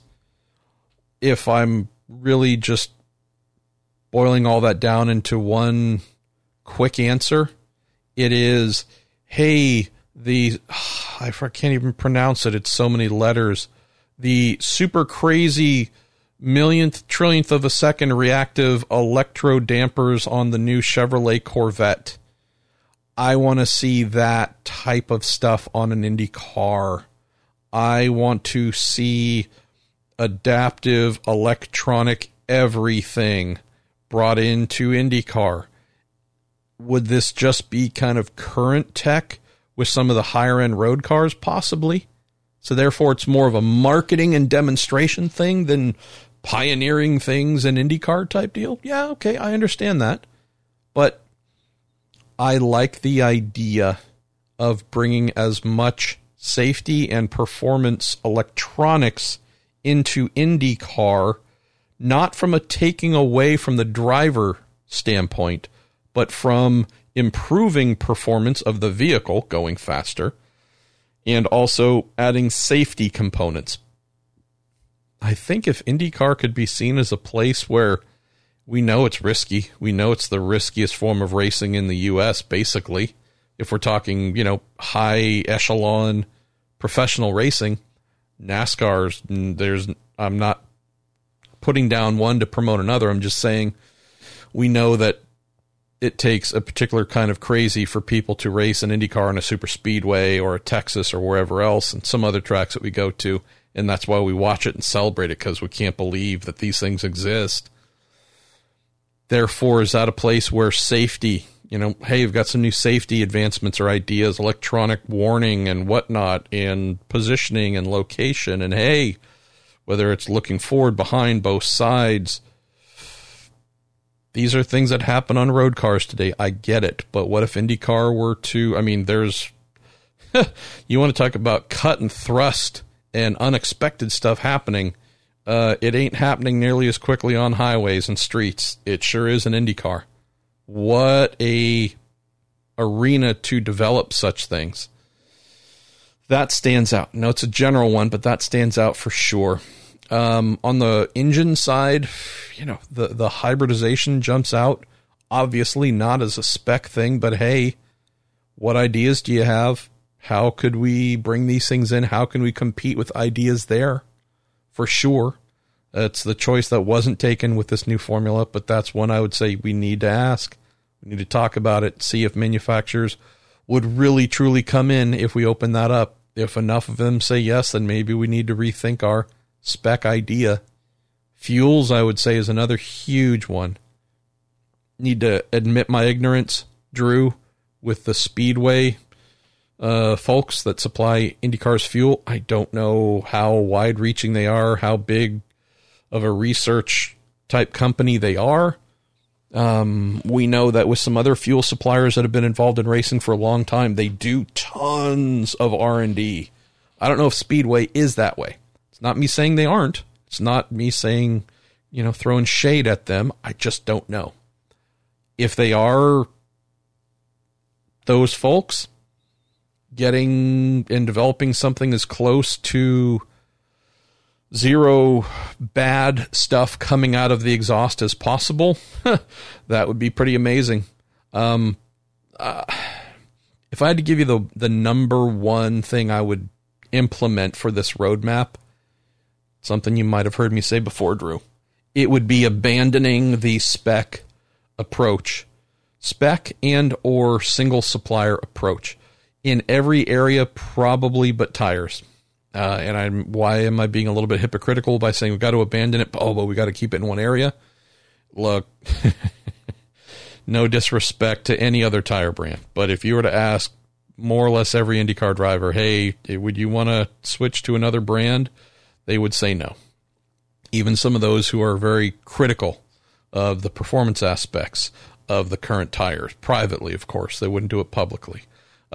There's a comfort and safety level that comes with Firestone in IndyCar that nobody wants to go away from. But outside of that, yeah, the big thing, Drew, and I know that I mentioned a number of smaller things, whether it's adaptive this or electronic that, needing to go away from, hey, our electronics supplier is compared, it's all singular instead of plural. Our electronic suppliers are, and here's the name of hopefully 10 different companies involved. Hey, fuel-wise, guess what? I would love for IndyCar, if IndyCar did one thing, if IndyCar changed one thing, Drew, said everything else we're doing, we're going to stay spec. All right?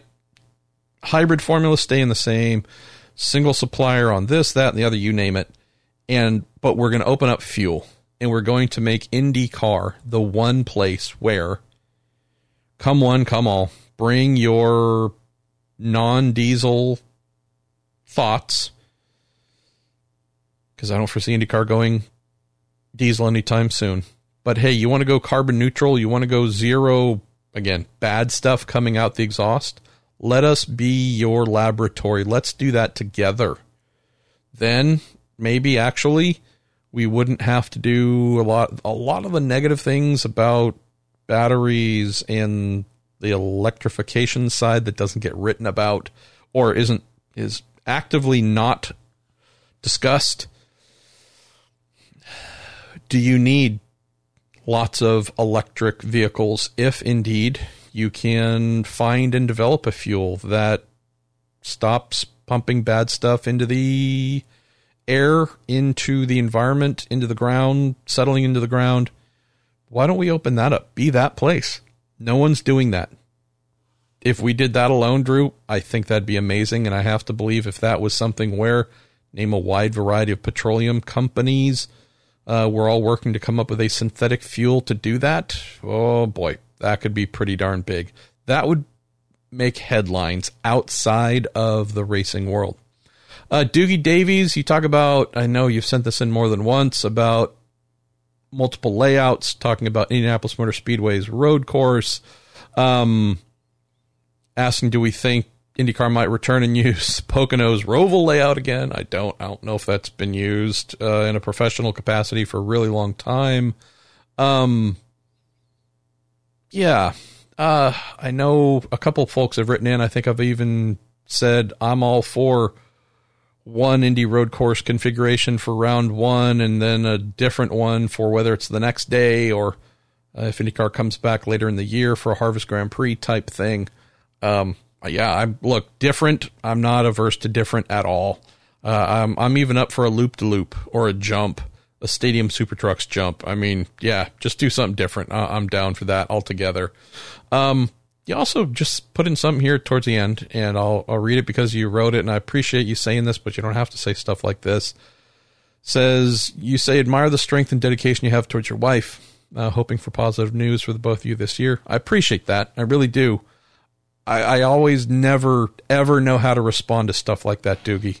And so none of this is negative or critical at all, but I have never know how to respond to that other than to just say thank you, because what I want to say is that's just doing what you're supposed to do, right? I don't think there's strength or dedication or any of that stuff. I think if you are a woman married to a man and the man is going through struggles and strife and physical ailments, I just assume that you take care of him, and vice versa. And whether you're married or not, if you're dedicated to one another, I don't know. Again, I really appreciate what you wrote, brother, but I just don't think it's noteworthy. And I really don't. I think that there's nothing admirable or noteworthy about it. I just think it's what you sign up for and commit to when you commit to another person. So I realize that it's a little more in depth, but whether it's taking out the garbage or doing the dishes or vacuuming, like that's just all part of the commitment you make to one another. So I don't know. I appreciate it though. I said up front that I thought there was something else I should mention, and damn it, I know I could go back and edit it in and probably make it sound like it was in there from the beginning, but let me take a very late end of show moment to express my great appreciation and condolences to our listener, Louise Smith, who I read lost her husband. I believe she said he was dealing with ALS, I believe, and I apologize if I'm wrong, Louise. Louise, who's been fighting ovarian cancer on her own while caring for her husband who just lost his life. So, oh boy, so sorry. So sorry for you, Louise. And I guess that's why that stood out to me right here, Doogie, because you want to talk about admiration of strength and dedication. Louise fighting ovarian cancer, caring for her very ill husband, losing him, and maintaining her strength to keep fighting for herself. Let's just all say, Louise, we love you. Love you. We don't know you in person, most of us, but you're part of this little family of ours on the show. So just want to say that we love you, Louise. Cannot imagine the strength that you have to summon and have had to summon, and also the character. Like, if you've had a chance to follow any of Louise's social media posts for the last year or so, you'd never know. I mean, you'd know, but you'd never know, because she just brings a lot of light and warmth to what she does. So, thinking of you, Louise, and thinking of your husband. Okay, I said I'm going to stop, so I need to stop. I'm going to roll through here very quickly and see if there are any other things to get to before we say farewell. Casey Coolidge, you mentioned seeing something about Jared Hildebrand entering an IndyCar to do Pikes Peak. And I know a couple of you have asked me about that. I did speak on the telephone with our friend JR. He did say, hey, can we hold off on talking about that for a little while? And I said, of course. So I'm just taking your question to acknowledge, saw it, know about it. Old friend has said, hey, could you hold off on doing anything about it right now? It would actually be positive. So that's what we're doing here. Our good pal Lawrence Cunningham, who's always doing giant things in terms of donating and helping whenever charitable things come across his feeds, asks about helmets. Says he and his wife, so they saw Dario showing his helmet collection. Says your wife asked if the drivers pay for their own helmets and how often do they change them. Depends who it is, Lawrence. So Dario Franchitti, yes, he will have a supply contract, had a supply contract with chosen manufacturer or manufacturers throughout his career. It's kind of rare when a driver goes their whole career using one brand. Some have, not all though, very few. But yeah, they'll have contracts that say, hey, you give me X amount of free ones per year, I'll wear it. I'll have the logos on it. You can use me in your promotional stuff. They tend not to be cheap, so it's a good little back scratching. There's also support that comes with that, whether it's new visor, tear-offs, you name it. That has often been the case throughout the years. Sometimes you get drivers who haven't exactly made it, who know that their rivals are getting deals, so they'll ask for the same and won't get them and have to pay for them. Sometimes you'll get road to Indy drivers who don't have the money and beg and get. Some will just think because they've done well in whatever level of junior open wheel that they deserve something, and are often met with not overly polite responses. So 100% different from driver to driver, Lawrence. But yeah, the vast majority in IndyCar, would not say all, but the vast majority do not pay for their helmets. They are then promoted as using those helmets. Companies certainly try and get their money back, raising awareness and whatnot, letting folks know that some pretty darn good drivers are using their lids. As for how often do they change them, for what I've heard, it's often 2 helmets a year, maybe 3. Obviously, if there's a big crash or more than one big crash, helmet gets damaged or rattled around, of course, there'll be some concessions made, but I'd say 2 a year is not uncommon from what I know, maybe 3. So that's about that. Dustin Marlowe, your question about documentaries and TV and stuff, send that back in again, brother. We'll try to get to that early in next week's show. Jake Ziller, let's see, talking about cold weather, especially his part of the year where it's reaching minus 30 with wind chill, and actual temps are negative 8 degrees. Got me to thinking, what's the coldest or most foul weather open wheel race been a part of or that you remember? Boy, I can think of many.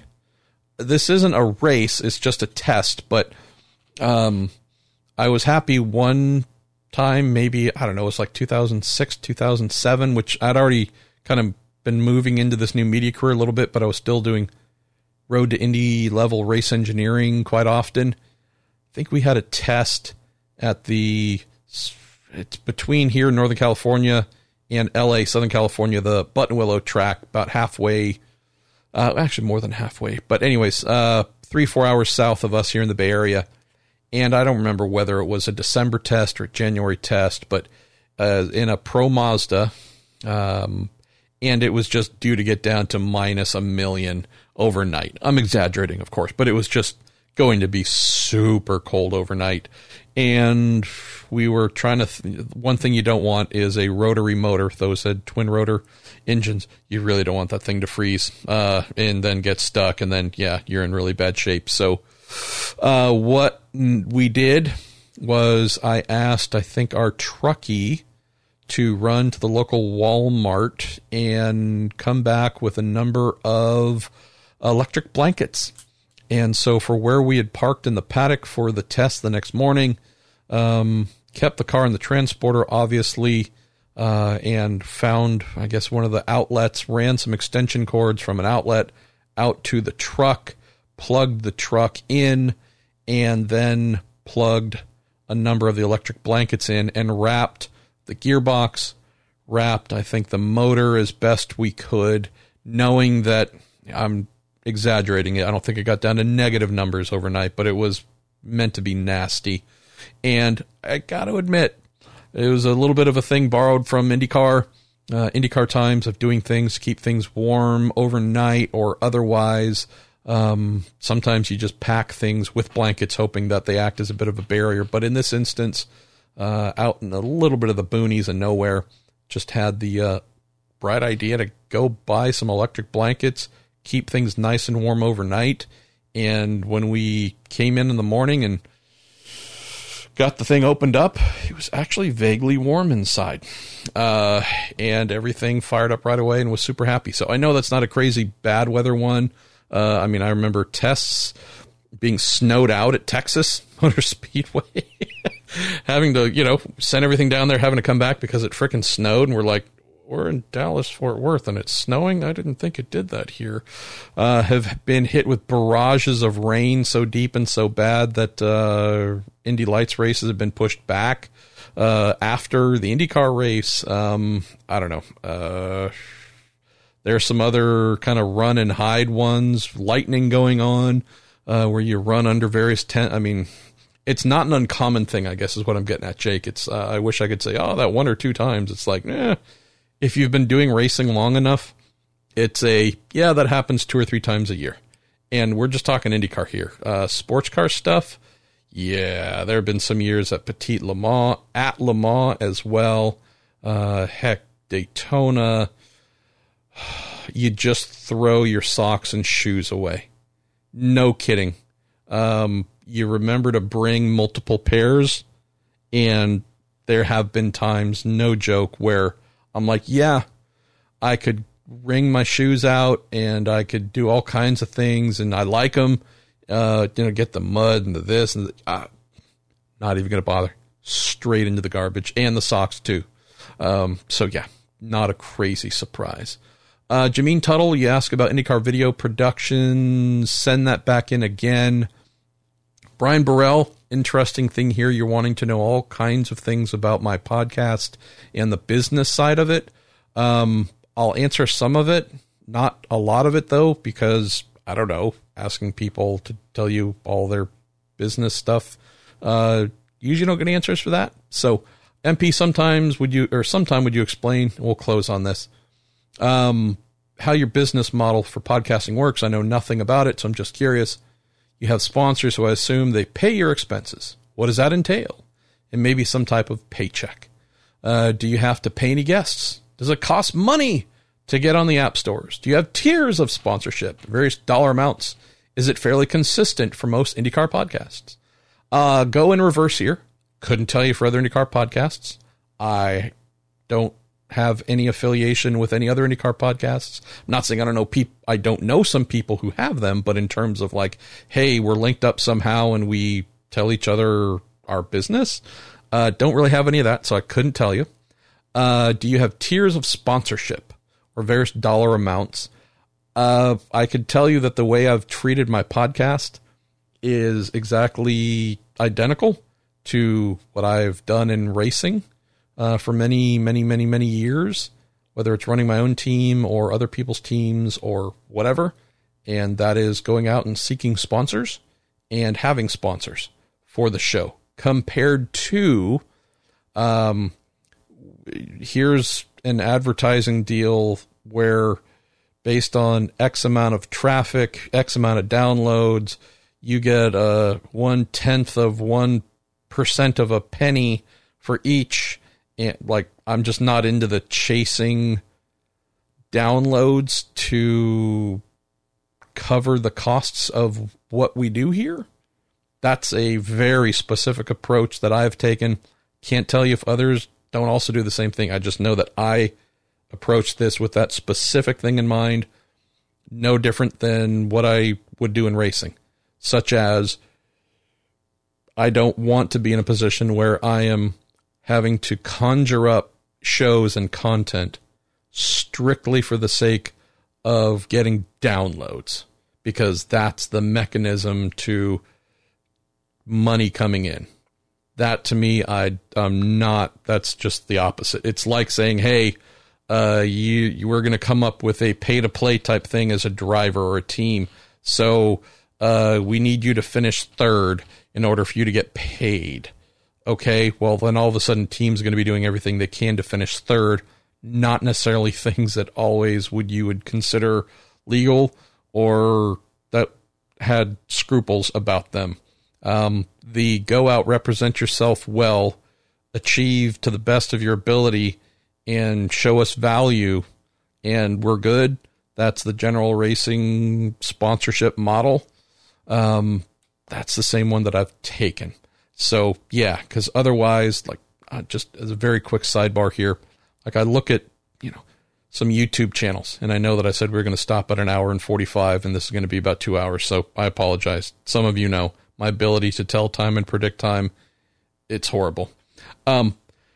See a number of YouTube channels, whether they're racing or not. And we know that monetizing YouTube is something that a lot of people try and do. And there's just a lot of content that gets put up. It's all clickbait. It's just purely to try and get people to click and watch and to get money. And that's why I've just never wanted that to be the approach here taken with the podcast. So that's why I just look at year-long sponsors and partners, asking about what they pay for. And that's between myself and my partners in the show. We'll just tell you in a very general sense, what I try and do is give my partners, those sponsors, unquestionable value. And I'll just share one little inside baseball thing. When we hit some sort of traffic milestone, whether, hey, we hit some new big number for the month or for the year or the whatever, I'll share those things with everybody, right? Some will be really happy and celebratory and congratulatory and all those things. Others, don't really care. And I love that, because while those are good indicators that there's something positive here and something that has traction and people are listening and it's growing and all these things, yada, yada, yada, that's really not the main reason my partners are here. It's because we have this kind of fun community. We all engage. When we can get back to the tracks together and do live shows, then that's going to be another gear I can't wait to use again. But it's just kind of a being part of a community and doing good things together, creating some good, interesting, fun, amusing content together. And that's what I wanted, and I'm very fortunate to have that, Brian. I don't want the next thing I'm going to say, which is going to be the last thing, to sound strange or twisted or vainglorious, because it's not meant to be. But I have had more companies inquire about being sponsors than I have ever said yes to. And that's nothing negative or critical against anyone. It's just there's a specific type of partner that I'm looking for that fits the family, communal, let's do good stuff together and value that more than anything approach than having needs or values placed in any other area. And so I'm fortunate that we're able to also show downloads and numbers and show all kinds of behind the scenes metrics that prove it's all really good and it's all really working and you're getting amazing value in return. The thing I love most is, for the most part, I don't care. It's like being here, like being with y'all, like taking part in this, like having us as a part of their worlds. So that's the approach, brother. The money in this and what it costs, and it, like, again, I can't think of many businesses that are going to answer that question. But as for everything else, really thankful. So thankful to you, thankful to Cooper Tires, really thankful to the Justice Brothers, really thankful to Toronto Motorsports, which, by the way, sent me some new shirts from our new show designs for this year. I got to try those on and make sure my fat butt can fit in them, hopefully. But thanks to all of you. Thanks to all of our partners. Look forward to speaking again next week here, the Marshall Pruitt Podcast, your Week in IndyCar listener Q&A.